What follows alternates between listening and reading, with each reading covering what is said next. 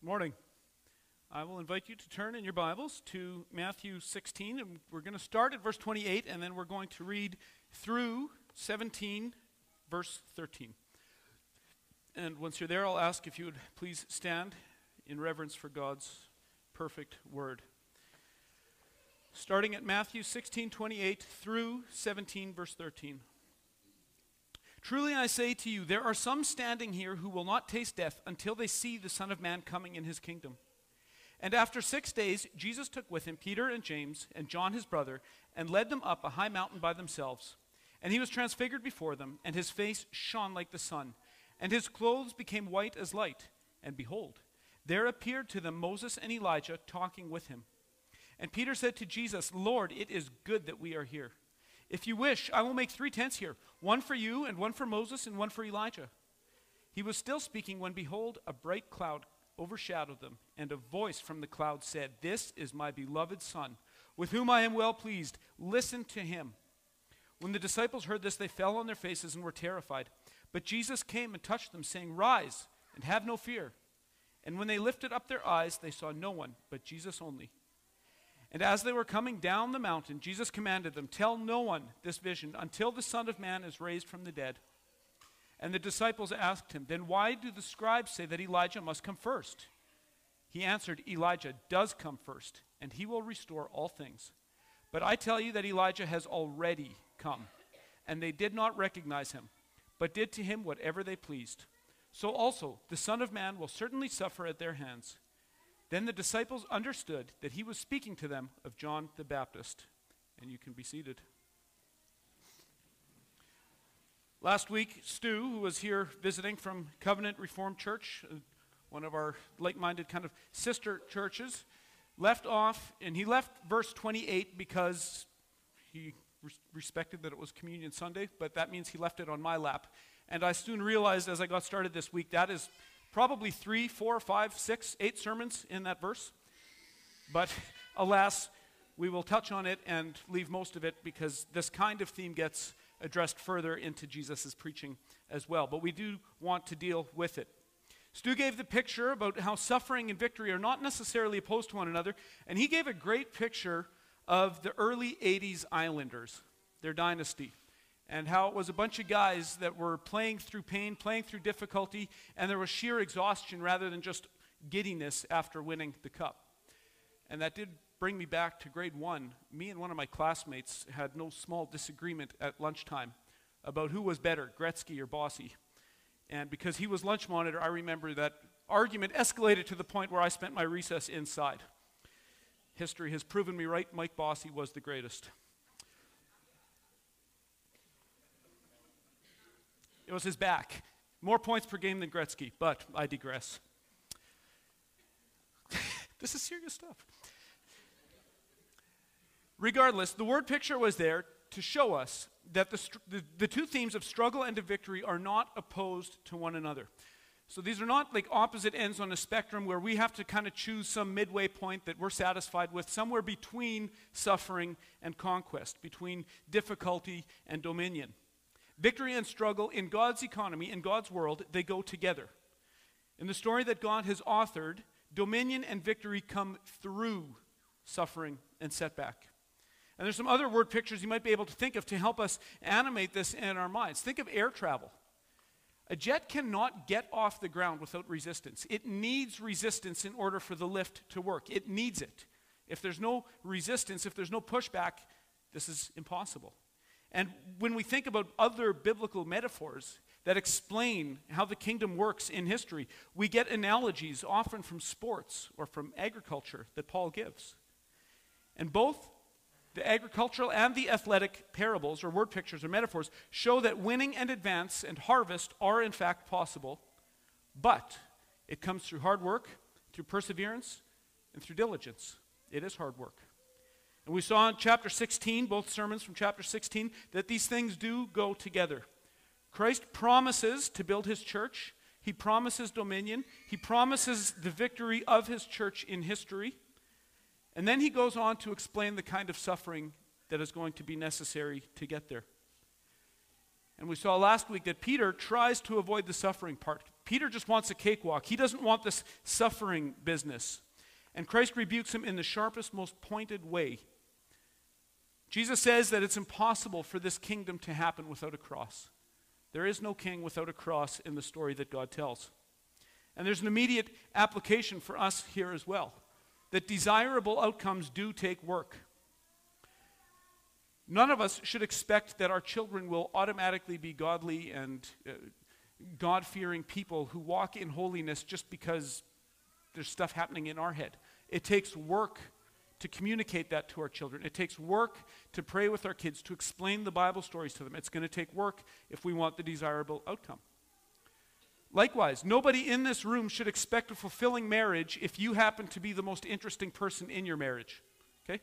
If you're the most interesting one in your marriage, you are set up for hard work and for trouble. That will not work.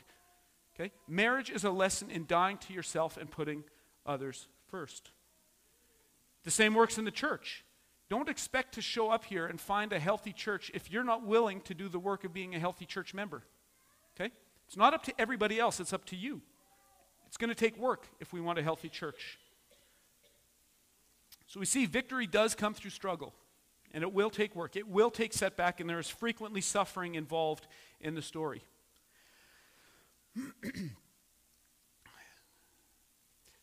Chapter 16 ended with the promise of repayment, which Stu pointed out correctly, I believe, that is not necessarily a bad thing. Repayment doesn't mean that God just repays with anger or judgment or wrath. Repayment can also be for obedience. Repayment can be for good works, for doing the work of putting sin to death, for the work that God's saints go through in suffering to see the Great Commission happen. There's repayment on the positive side as well. So for the believer who has been adopted into God's family, who has made peace with Christ, for whom all fear is gone, for that person, the struggle and the suffering for the kingdom will indeed be rewarded with eternal treasure. That's true. So repayment is also a good thing.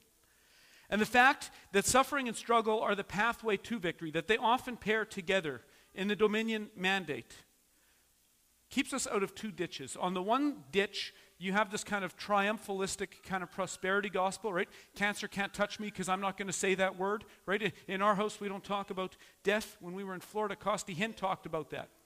Growing up in the Hinn family, which was prosperity stuff. We don't talk about death. We don't talk about sickness in our family because that's a way of giving into it, okay? That kind of shallow triumphalism has no place in Christian thinking. But likewise, neither does the exact opposite of the poverty gospel that says that the Christian life is nothing other than pilgrimage and exile in a weary land, and we can expect nothing good to happen. It's just suffering and then you die. That is likewise not a biblical conception of history. And Christ ends the chapter on verse 28 on a note which does actually serve as a natural transition into what we're going to read. In verse 28, Jesus said, "Truly I say to you, there are some standing here who will not taste death until they see the Son of Man coming in his kingdom."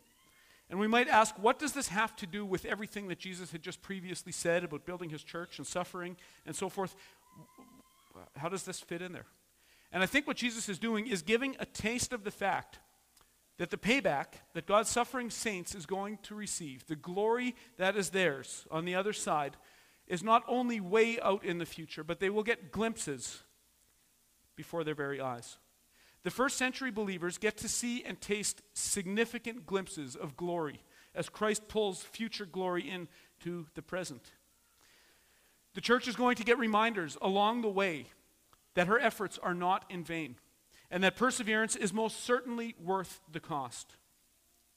And it just so happens that because of the time, because of the era that we live in, and a lot of the popular Christian media of the last 50 to 100 years or so, many of us have been conditioned to automatically think about end times, or eschatology, or the end of the world, or the final, what we call the second coming of Christ, the final return of Christ. Whenever we hear language about the day of the Lord, or Christ coming in his kingdom, we just automatically assume, oh, this must be about the end of the world. And almost always it's not. Sometimes it is, but frequently it's not. But if we have that mindset that anytime you hear Christ coming in glory, Christ coming in his kingdom, or the day of the Lord, if your mind automatically goes to eschatology, you're going to have trouble with verses like this. that clearly place this in the lifetime of the people that Jesus is talking to. And many critics of Christianity have picked up on this weakness in our armor. You have people like the British skeptic Bertrand Russell and Christopher Hitchens, who this is their chestnut argument. Jesus was mistaken about the timing of his return. Jesus is not God, quit Christianity, is basically how the argument goes. And many Christians even, because of the environment in which they're in, even great Christians like C.S. Lewis, who was living during the world wars, fell into this error. And it's especially surprising coming from him because he was a man of medieval thought. But even he got into the assumptions that were popular in his time. And C.S. Lewis himself, and I still love C.S. Lewis, I'm not willing to give up on him because of this, but C.S. Lewis says verses like this are the most embarrassing verses in the Bible because they prove Jesus can be wrong. Ouch. Okay? Ouch. He's coming to these verses with a certain cultural expectation because of the way people were thinking in the time of the wars, and some of that has endured to today. But I think there's a better way than saying that Jesus was mistaken. The problem only exists if you already come to these texts with a certain conception about the end of the world, about timestamps, about the kingdom of God. If you come to the text with that, these will be difficult texts. If you don't, if we let the text define itself, all problems are resolved. There are many, many, many days of the Lord in the Bible, and a number of texts in both the Old Testament and the New Testament that speak of God or of Christ coming to earth in this day of the Lord, or this coming kind of language, that really have nothing to do with things that are future to us. Many days of the Lord happened in the Old Testament, and they are in our distant past. They are not future to us. They're not speaking about the end of history. They're not speaking about the return of Christ. They're not speaking about what we commonly talk about, his second coming, in terms of his bodily return at the end of history. Frequently, they're not talking about that. If we allow the Bible itself to define these things, these days of the Lord, or these comings of Christ, are not about the bodily return at the end of history, but about God intervening in dramatic fashion in human history. And sometimes he does this in judgment, and other times he does it in glory. And here Christ says that some of the 12 will not taste death until they see one of these comings happen. The Son of Man coming in his kingdom, that kind of language comes directly from Daniel chapter 7, which is in a picture of the Son of Man, Jesus Christ, ascending up to the Ancient of Days after his work on earth is done. He's completed his mission, and so this is an ascension picture of Christ going up to the Ancient of Days. And we've already seen some of these kind of time-stamped passages, like in Matthew 10:23, uses the same message when Jesus sends the 12 out to go preaching. He says, "When they persecute you in one town, flee to the next, for truly I say to you, you will not have gone through all the towns of Israel before the Son of Man comes." The Son of Man is going to come before you 12 guys are done preaching in Israel. We have to do something with that. It's clearly not an eschatology text. In Matthew 24, this kind of language of the coming and the day of the Lord and Christ coming in a fantastic way really heats up. And so we'll deal with much of this there. But at that point, Jesus is clearly referring to the Romans coming into Jerusalem, to destroying the city, to razing the temple. It's all wiped out. It's a catastrophic day of the Lord there. A catastrophic coming of Christ. Not in body, not in the second coming sense, but in judgment in human history. And so when we look at this text here in verse 28, it has been proposed variously that what Jesus means here about his coming in his kingdom could be a reference to the Transfiguration, which is going to happen right away. That it could be a reference to his glory or his resurrection. It can be referring to the glory of his ascension, which is the Daniel 7 reference. It could be an expression of the spread of the Gospels as the apostles go out and start with the Great Commission, that is seeing the kingdom grow. And lastly, it could be a reference to exactly the destruction of Jerusalem in AD 70, which would be at the end of that generation of Jesus' audience. These have all been proposed. But we know that the Transfiguration is only 6 days in the future, so it would be a little odd if that's all Jesus had in mind. If I said to you guys, many of you will still be alive on Saturday, yeah, that's true, but it would seem a little unnatural to talk that way, I think. Likewise, if Jesus is talking about his final coming, about his return at the end of history, then we do have a problem here because none of these men are alive for that event to happen. Jesus says, some of you won't taste death. So we know it can't refer to that either. And so I think this is a reference to actually looking at the grand scheme of all of these events as they usher in the kingdom of Christ in that first generation church. The Baptist theologian from the 1600s, John Gill, who actually pastored the church that Charles Spurgeon took over about 200 years later, says this in his commentary. And this is the classical way of understanding this kind of apocalyptic language in the New Testament itself. This is John Gill on this passage. Till they see the Son of Man coming in his kingdom, which is not to be understood of his personal coming in the kingdom in the last day, when he will judge the living and the dead. For it cannot be thought that any then present should still be alive at that time.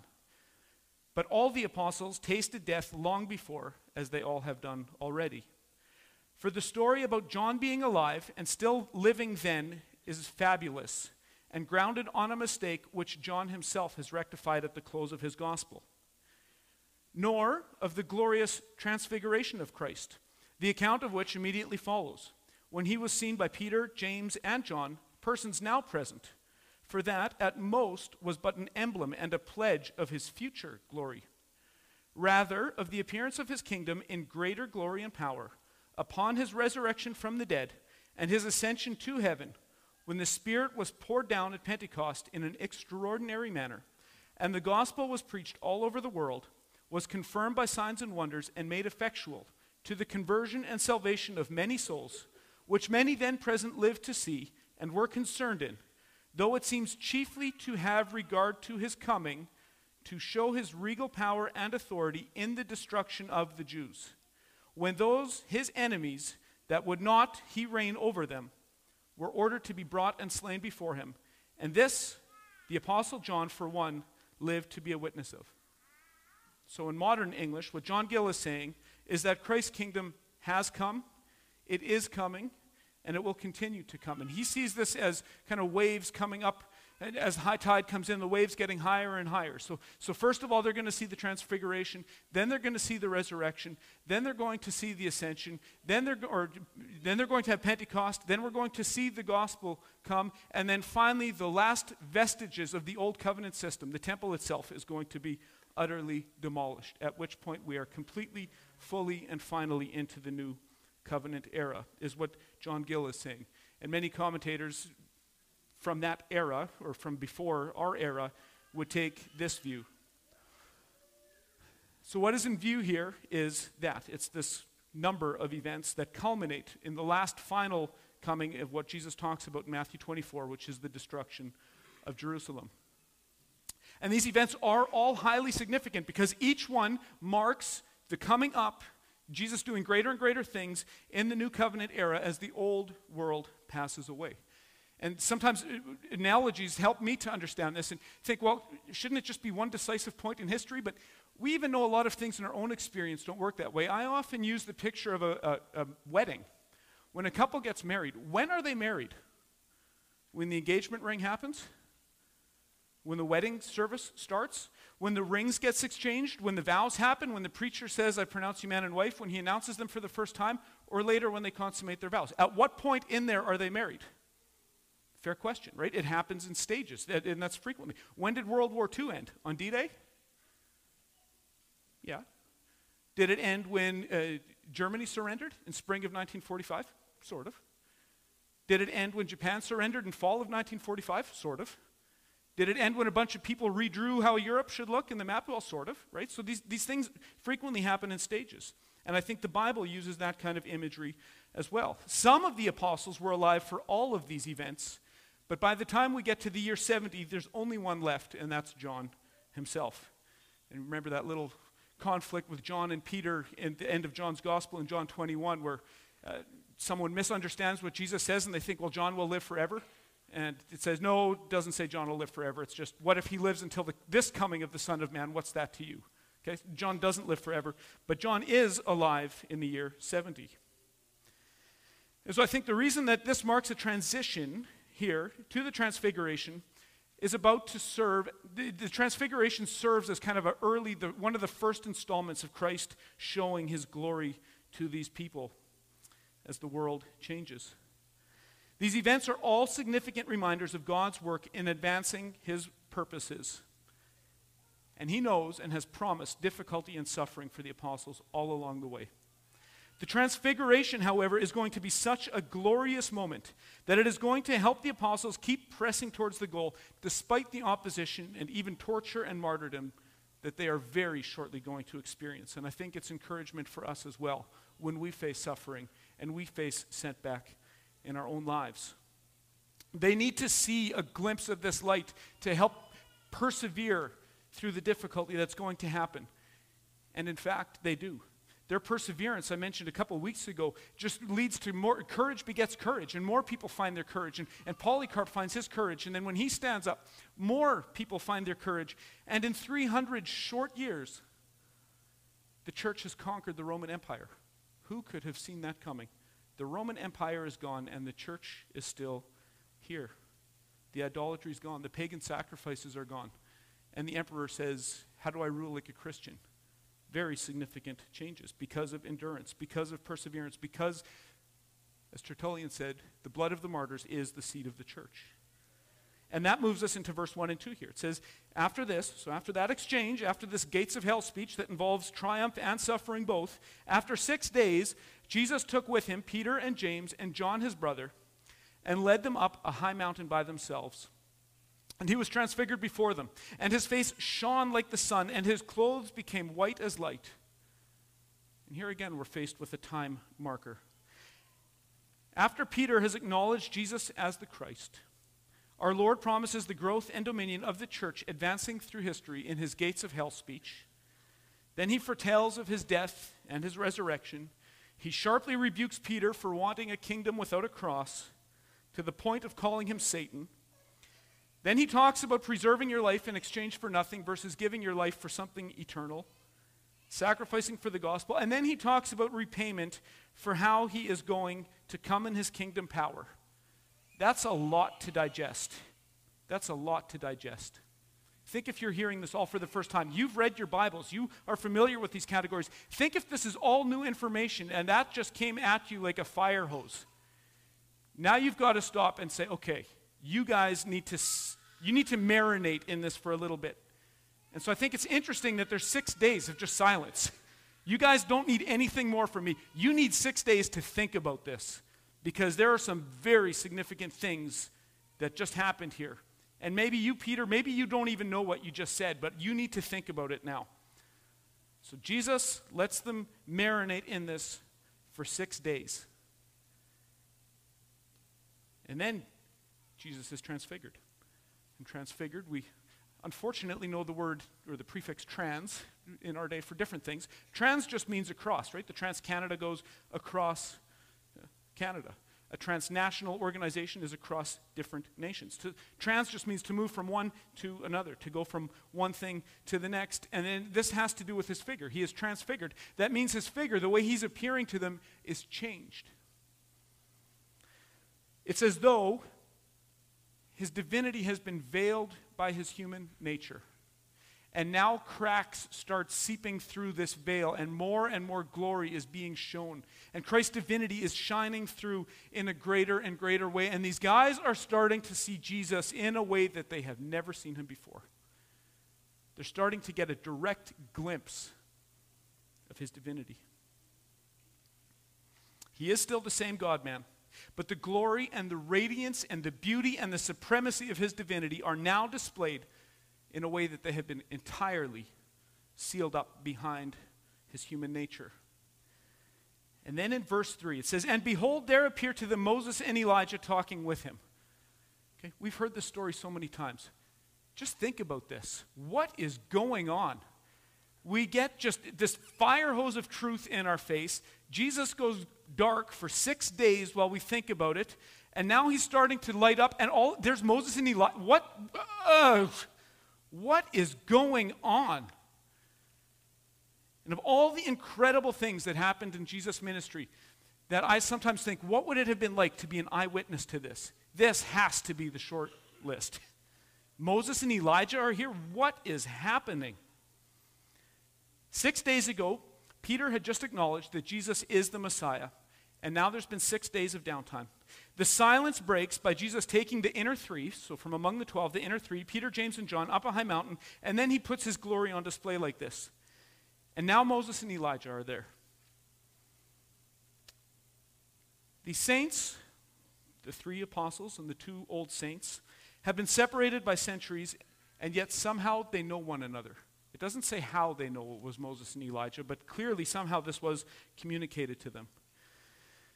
And this is a representative of the group that Ephesians 2:20 says is the foundation of the church. The church is built on the foundation of the apostles and the prophets, and here they are holding court together at the feet of Jesus. And we might ask, well, not all the prophets and apostles were there. Why Moses and Elijah? Why those 2 as representatives for the group? Let's think about that for a minute. Moses, at this point, has been gone for 1,400 years. Okay? Think of how ancient history. Let's go back from here 1,400 years. Go back to the year 600. Does that seem like a long time ago? Yeah, it does. If someone from the year 600 showed up, that would be interesting. So Moses comes from 1,400 years. And in his life, Moses had God appear to him in a burning bush that was not consumed. Moses was commissioned, and he confronted the mighty Pharaoh and prevailed over him. And then God takes Moses up onto a mountain and gives him the most holy law that this world has ever seen. The nations would say, what kind of a God is this who gives such a perfect and wise and holy law to his people? And Moses comes down with it. By the end of his life, Moses dies in mysterious circumstances. God takes him up a mountain again. So these mountaintop experiences, I hope you're starting to see a pattern here. God takes him up a mountain, and in Deuteronomy 34, verse 5 and 6, it says, So Moses, the servant of the Lord, died there in the land of Moab, according to the word of the Lord, and God buried him in the valley in the land of Moab, opposite Beth Peor, but no one knows the place of his burial to this day. Moses is directly, immediately buried by God. Weird. And then let's go to something more weird. In Jude 9, it speaks about the archangel Michael and Satan contending together about Moses' body. I don't know what that means, but it's weird. Moses is out of the picture for 1,400 years, and there's something about his body. And Elijah is gone for 900 years. Like Moses, Elijah is also a man of powerful confrontations. He is a prophet during the days of the wicked Ahab and his extremely wicked wife, Jezebel. You'll also remember Elijah for such things as his interfaith dialogue with 850 prophets of Baal, at which the end of that contest, at the end of that ecumenical dialogue, he had butchered them all.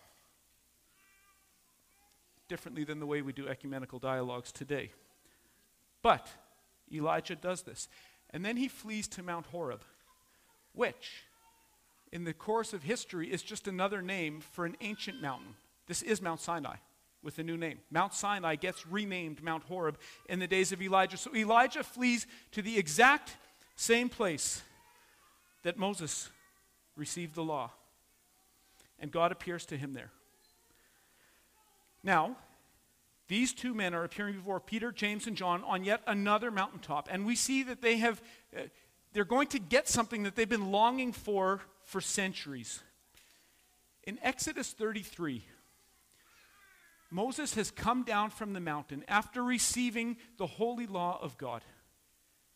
And imagine you have almost seen God face to face in this glory cloud, and there is fire, and there is lightning, and there is thunder, and you are cut to the bone about the holiness of God. And you come down with this law, and what is your people doing? They're in idolatry.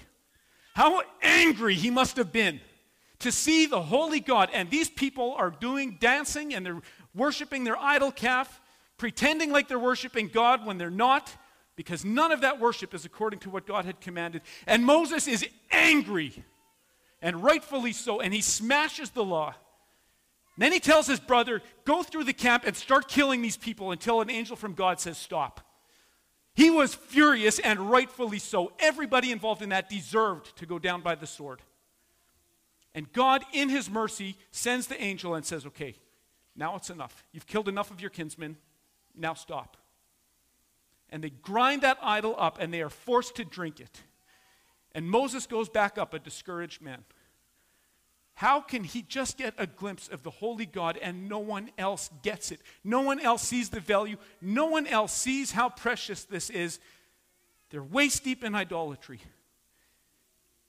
And Moses is down. And he needs some encouragement. God, let me see you. Let me see you, God. And God finds a little notch in this mountain, and he puts Moses in there, and then he covers it with his hand, and he walks past so that Moses can only see God's backwards part, and the blindness and the glory is so radiating that Moses' face is lit up, so that when the Israelites look at him, their eyes hurt from a reflected image of a blinded image of the glory of God. Moses gets a little glimpse to keep him going, to pull him out of his discouragement. In 1 Kings 19, Elijah has likewise been angered and provoked, and he's angry. And Jezebel, this evil, witchy woman, like is common, when someone stands for righteousness in a wicked culture, guess who gets called the troubler of Israel? Guess who the troublemaker is? The righteous people get called the troublemakers, when all they're doing is calling people to repentance. And Elijah goes out discouraged, and he goes up to the same mountain where Moses went up. Now it's called Horeb, then it was called Sinai. And God calls him out of a cave. And you remember that story. What happens? This mighty wind starts blowing, and rocks are shattering, and these mountains start to split apart, and these rocks are coming, and what is going on? And then there's an earthquake. My goodness. The whole earth is shaking. And then Elijah covers his face, and God speaks to him in the wind. Both of these men got a veiled image of God in the depth of their discouragement. So here we have two men, each one called by God, both with the courage and the spine and the confidence in the Word of God to confront the most powerful men in their world. One received the law directly from God, and the other preached the purity and the force and the weight and the fire of that law. Both of these men come down from the exact same mountain, are provoked to intense anger, and then both get a glimpse of God, but are forced to cover their faces. And now, hundreds of years after their ministries have wrapped up, they get to see something that they did not get to see in their ministries. They get to see God with unveiled face. They're standing here before Christ as representatives of the law. That's Moses. He's representing the law and the prophets. That's Elijah representing the prophets. And this is a suitable summary of Christ's ministry. In Matthew 5:17 and 18, Jesus says, "Do not think that I have come to abolish the law or the prophets. I have come not to abolish them, but to fulfill them. For truly I say to you, until heaven and earth pass away, not an iota, not a dot will pass from the law until all is accomplished." And so the same pattern of giving these old prophets a glimpse into the glory of God in their time of discouragement or impending discouragement is repeated here for the apostles. It's the same pattern. You guys are going to come down from the mountain, and it's going to be tough. But you know what? Out of mercy, I will give you a glimpse of who I am to keep you guys pushing through. And how often isn't that the case for us today? Maybe not in these redemptive historical moments. But how often, when you've been reading or you've been praying or you've been thinking about something and God just shows up and it feels like the pieces start to come together and you're just going to make this major breakthrough and then your world falls apart. Sometimes God shows up in quite a different way. I remember one episode in my own life. Went through a short-lived but serious bout of depression 2.0. And just as I'm pulling out of it, someone very close to me in my life needed me almost 24/7. And I was just coming out of that myself. That's how God showed up for me. I'm going to hurt you really deeply, Matt, so that I can use you for this next guy. But these guys don't get hurt. These guys get a picture of glory as they are about to enter into their season of suffering. In verse 4, it says, and Peter said to Jesus, Lord, it's good that we're here. If you wish, I will make 3 tents here. One for you, and one for Moses, and one for Elijah. Peter is so intrigued by what he's seeing with his eyes that he makes it want to last longer. Most of the commentators I read said, yeah, classic Peter moment. He doesn't know what to say, so he just says the first thing that comes out of his mouth. He gets up from a nap and he's disoriented. Tents? Right? Maybe. It would be like Peter to say, right, ready, fire, aim. That does seem to be Peter's approach to life. But he does offer to make a tent or a booth for all 3 of them. And by offering to make 3 booths, Peter may be suggesting that these men are on an equal footing. And if that's the case, he is about to be corrected very seriously. Verse 5 through 8 says, and he was speaking when, behold, a bright cloud overshadowed them, and a voice from the cloud said, this is my beloved Son, with whom I am well pleased. Listen to him. When the disciples heard this, they fell on their faces and were terrified. But Jesus came and touched them, saying, rise and have no fear. And when they lifted up their eyes, they saw no one but Jesus only. The Father interrupts Peter's tent-making proposal and makes it clear that these men are not on equal footing. God sends a cloud which very quickly overshadows both Moses and Elijah so that all you are left seeing is Jesus Christ. Even Moses and Elijah must fade back into the background when the greater Moses and the greater Elijah shows up. These men are not on equal footing. They painted the picture, they gave the promise, and here the substance is here, and these men gladly step out of the picture, and God covers them up. Those guys, Moses isn't about Moses. Moses is about Christ. Elijah's not about Elijah. Elijah's about Christ. And you guys need to start seeing it. These great saints of old are disappearing from the picture. The successor is greater than the forerunner. And God announces his blessing on the Son. And this is similar to what we saw in Jesus' baptism in Matthew 3. And it's the Father repeating his own words from Psalm 2, which Tim read this morning. I will tell of the decree. The Lord said to me, you are my Son. Today I have begotten you. Ask of me, and I will make the nations your heritage, and the ends of the earth your possession. You shall break them with a rod of iron, and dash them in pieces like a potter's vessel. Kings and rulers and empires must obey King Jesus, or he will smash them into pieces. And this is how the Christian church outlasted the Roman Empire in short order, and how the church has shown itself to be far more versatile than any earthly kingdom or empire this world has ever known. Many wars have been fought. Many kings and empires have come and gone.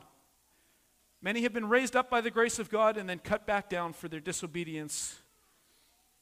The map has been redrawn how many times since this time?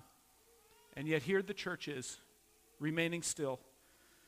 Hilaire Belloc, commenting on this, says that the church is a perpetually defeated thing, and yet she always outlives her conquerors.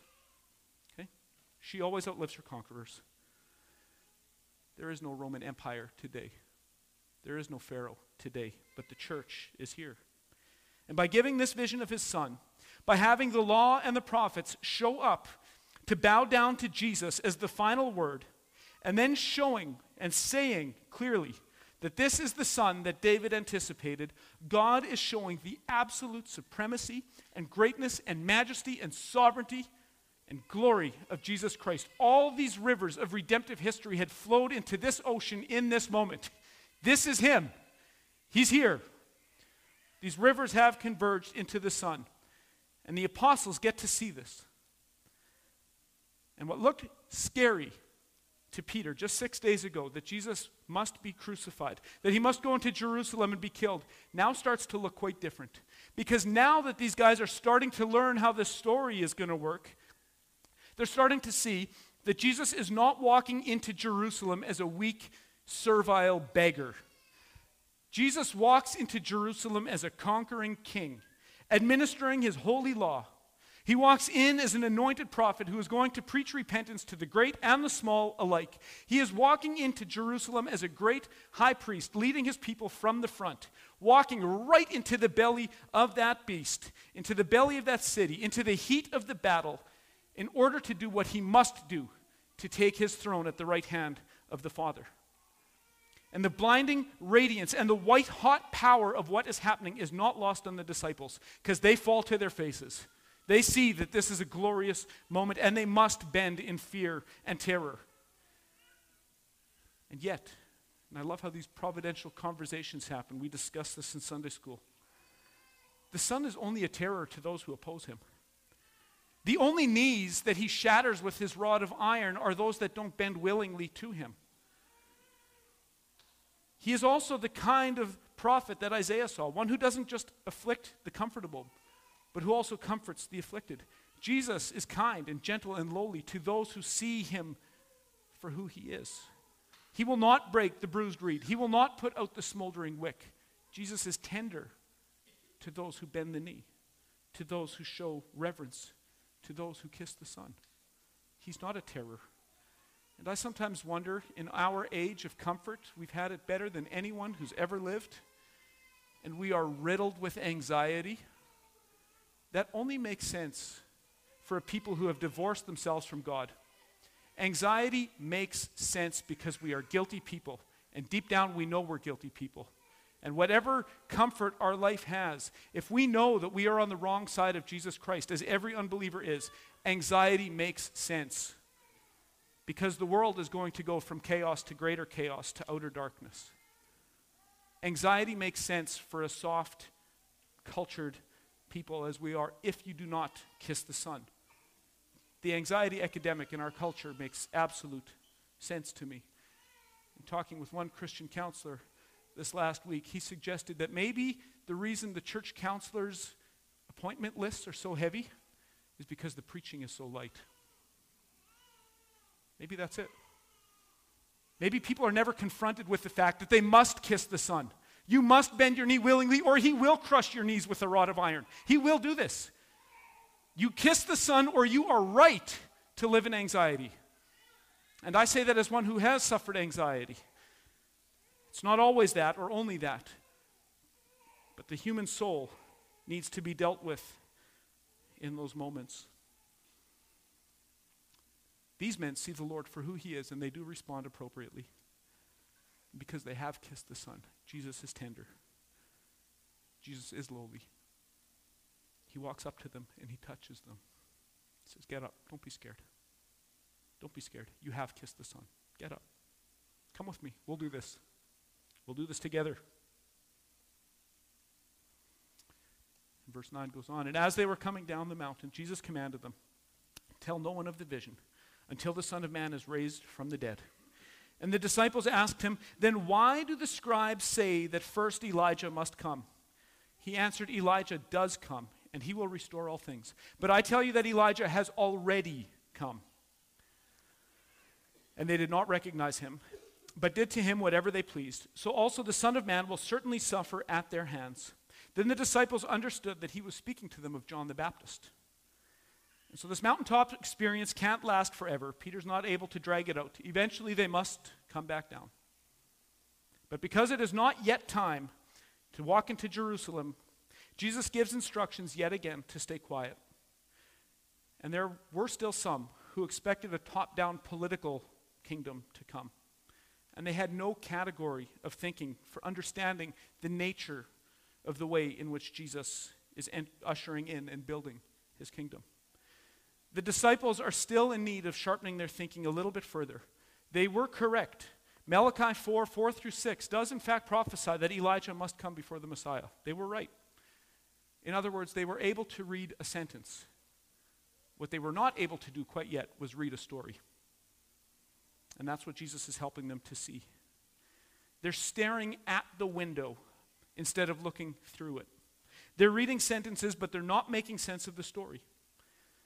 And we see in instances like this and so many others that prophetic and apocalyptic literature is rich with symbols and metaphors. So when you read about Ezekiel's valley of dry bones, you're not learning about the skeleton and human anatomy. You're learning about how God breathes life out of death. When we read about living water coming out from underneath Ezekiel's temple, we're not learning about a building that has serious plumbing problems. We're learning about the Christian church and the spirit, the gospel going out to the nations from the Christian church. When you read about mountains dissolving and being split apart in Malachi and in Zechariah, and you see decreation language like sun, moon, and stars falling out of the sky in Isaiah and Ezekiel and Joel and Zephaniah, we're not learning about geography and astronomy. Nor we are to think that those things must still be future because NASA hasn't observed it with the telescope yet. We're learning about decreation and recreation. You read those old prophets, the sun, moon, and stars have fallen out of the sky many times, and it's not something you saw with the telescope. It's God taking out Egypt's lights. It's God destroying mighty Babylon. It's God crushing his enemies. This is a statement of cosmic authority. I will put your lights out. That's what's happening. God's enemies are being subdued. We're reading about the birth pangs as the old covenant world is giving birth to Christ and to his kingdom, the world of the new covenant. And we must let the prophetic language supply its own meaning. We're reading about lights going out, about cosmic governance. We're learning about Christ taking his throne. And so when we read about the Elijah that Malachi sees, who is Malachi seeing? He calls him Elijah, but he's clearly meaning John the Baptist. And so we must understand the rhythm and the patterns of taking prophetic language literally, which literally means understanding the genre that we're reading and the intention of the author. And Matthew Henry, commenting on exactly this verse about Elijah being John the Baptist, says, God's promises are often fulfilled, and men perceive it not, but inquire still, where is the promise? When it has already been performed. The scribes busied themselves in criticizing upon the Scripture, but understood not by the signs of the times that Scripture had been fulfilled. It's easier to explain the Word of God than to apply it and make right use of it. And so what Matthew Henry is saying here is that Jesus is teaching his disciples not just to stare at sentences. Don't just look at the window, look through it. Read the story, not just the sentences. Let Scripture supply its own definitions. Let Scripture interpret Scripture. Don't stare at the words. Consider what the author meant in those words. And in this case, we soon start to understand that Malachi meant John the Baptist when he uses the language of Elijah. Because these men both come preaching repentance. And John the Baptist, as the greater Elijah, did restore all things. He set the stage to turn the hearts of the fathers to the sons and the sons to the fathers. To set the stage for Christ to take it from here. And so I think there's several layers of application or summary we can make. B.B. Warfield, in his book called The Inspiration and Authority of the Bible, compares the Old Testament to a dimly lit study. Everything is already there in its proper place, but it's difficult to see it properly. The truths of God are all present, but they're not yet fully illuminated or understood. But with the coming of Christ and the giving of the New Testament, the blinds are opened, the lamps are put on, and now you can see it better. Nothing's changed, and yet everything has changed. And in his ministry, Jesus has gone out of his way to show us that he did not come to abolish the law and the prophets, but to fulfill them. And so any view that we might take to our own Bibles that puts the Old Testament somehow on a lower tier of authority than the New Testament is severely misguided and will lead to errors. The Old Testament is not something that used to be the Word of God. It's the Word of God right now. It's pointing to Christ this morning. Still, the living, breathing Word of God. It continues to be a lens to understand history. And all of it points to Christ, to his final ministry as we've seen in this text. Christ is now the focal point. He's the light by which we read those Old Testament stories with a much fuller understanding because he's shown us what this was all pointing to. And one way you can think of this too, this ushering in language. Think of if you've ever grown corn in your garden. Well, you see the continuity and the discontinuity. First that little seed opens up and then a little shoot comes out. Next thing it's above the ground and it keeps getting bigger. And eventually the husk of the old corn falls off. And I think that's how we see this layered coming of the kingdom. Yes, it's transfiguration. Yes, it's resurrection. Yes, it's ascension. Yes, it's Pentecost. Yes, it's the spread of the gospel. And then finally that seed falls off. And there's no more temple. And this new corn plant is up and going on its own. Jesus is showing us what these things mean. Moses and Elijah, the law and the prophets, have been the forerunners for hundreds of years to point the way forward, to show us the true and better law, the true and better prophet on his own mountain. Christ has come in splendor, majesty, and in the highest honor possible. And his holiness is so bright and so pure and so direct that even Moses and Elijah must once again slip back into the darkness. It's too much. It's too good. It's too pure. It's too glorious. And yet this holiness is a great terror for those who will not bend the knee to King Jesus. And it is a great comfort for those who gladly bow to King Jesus, because this glorious God is fighting for you. The Scottish preacher Robert Murray M'Cheyne said, if you could hear the King of the universe in the room next to you praying for your soul, would you have any worries? And yet he is. He is interceding for you. This world is not a scary place. He is interceding for you. He gets down and he touches these guys, and he's tender because they have submitted to his kingship, to his lordship. They see that that old world is passing away and this new world is coming up, and Christ promises to be with them. And so this morning for us, have you bent the knee willingly to King Jesus? Have you submitted every area of your life to his? Because if there's some part of your life that you want to be a holdout, he is not Lord of your life. Christ must be Lord of all, or he's not Lord at all. You must bring everything to the feet of King Jesus. There is nothing you are allowed to keep back for yourself. And yet if we have done that, then we also know he will bend down. He will touch you. He will be tender. He is for you. He will never break the broken reed. He will never snuff out the smoldering wick. And so if you have seen Jesus for who he is, in all his holy terror and all his splendor, then take comfort this morning in the fact that he is telling you as well, rise and have no fear. Father God, thank you for your word. Thank you for the riches of Old and New Testament, promise and fulfillment, types and antitypes, shadows and substance. Lord, thank you. And I pray that you would give all of us eyes to read the Bible for all it's worth, to see the stories you're telling, and not just to stare at the words, but to see the drama, to see what you mean in those words and the story you're telling and the way it all points us to your Son. And Lord, I pray that each one here would gladly bend the knee to your Son this morning. Lord, that we would kiss the knee, that we know he is our older brother. He is our husband. He's our supreme protector and provider, and he will make sure that we make it all the way home to you when you come back bodily at the end.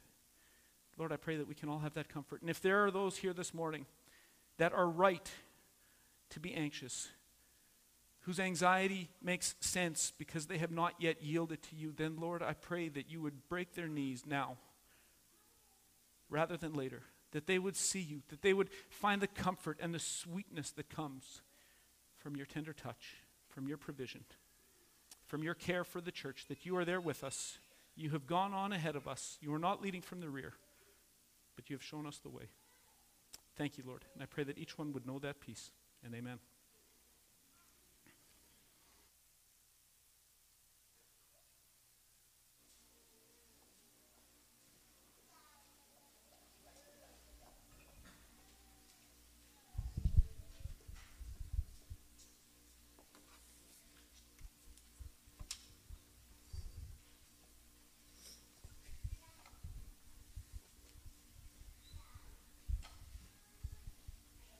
Please stand.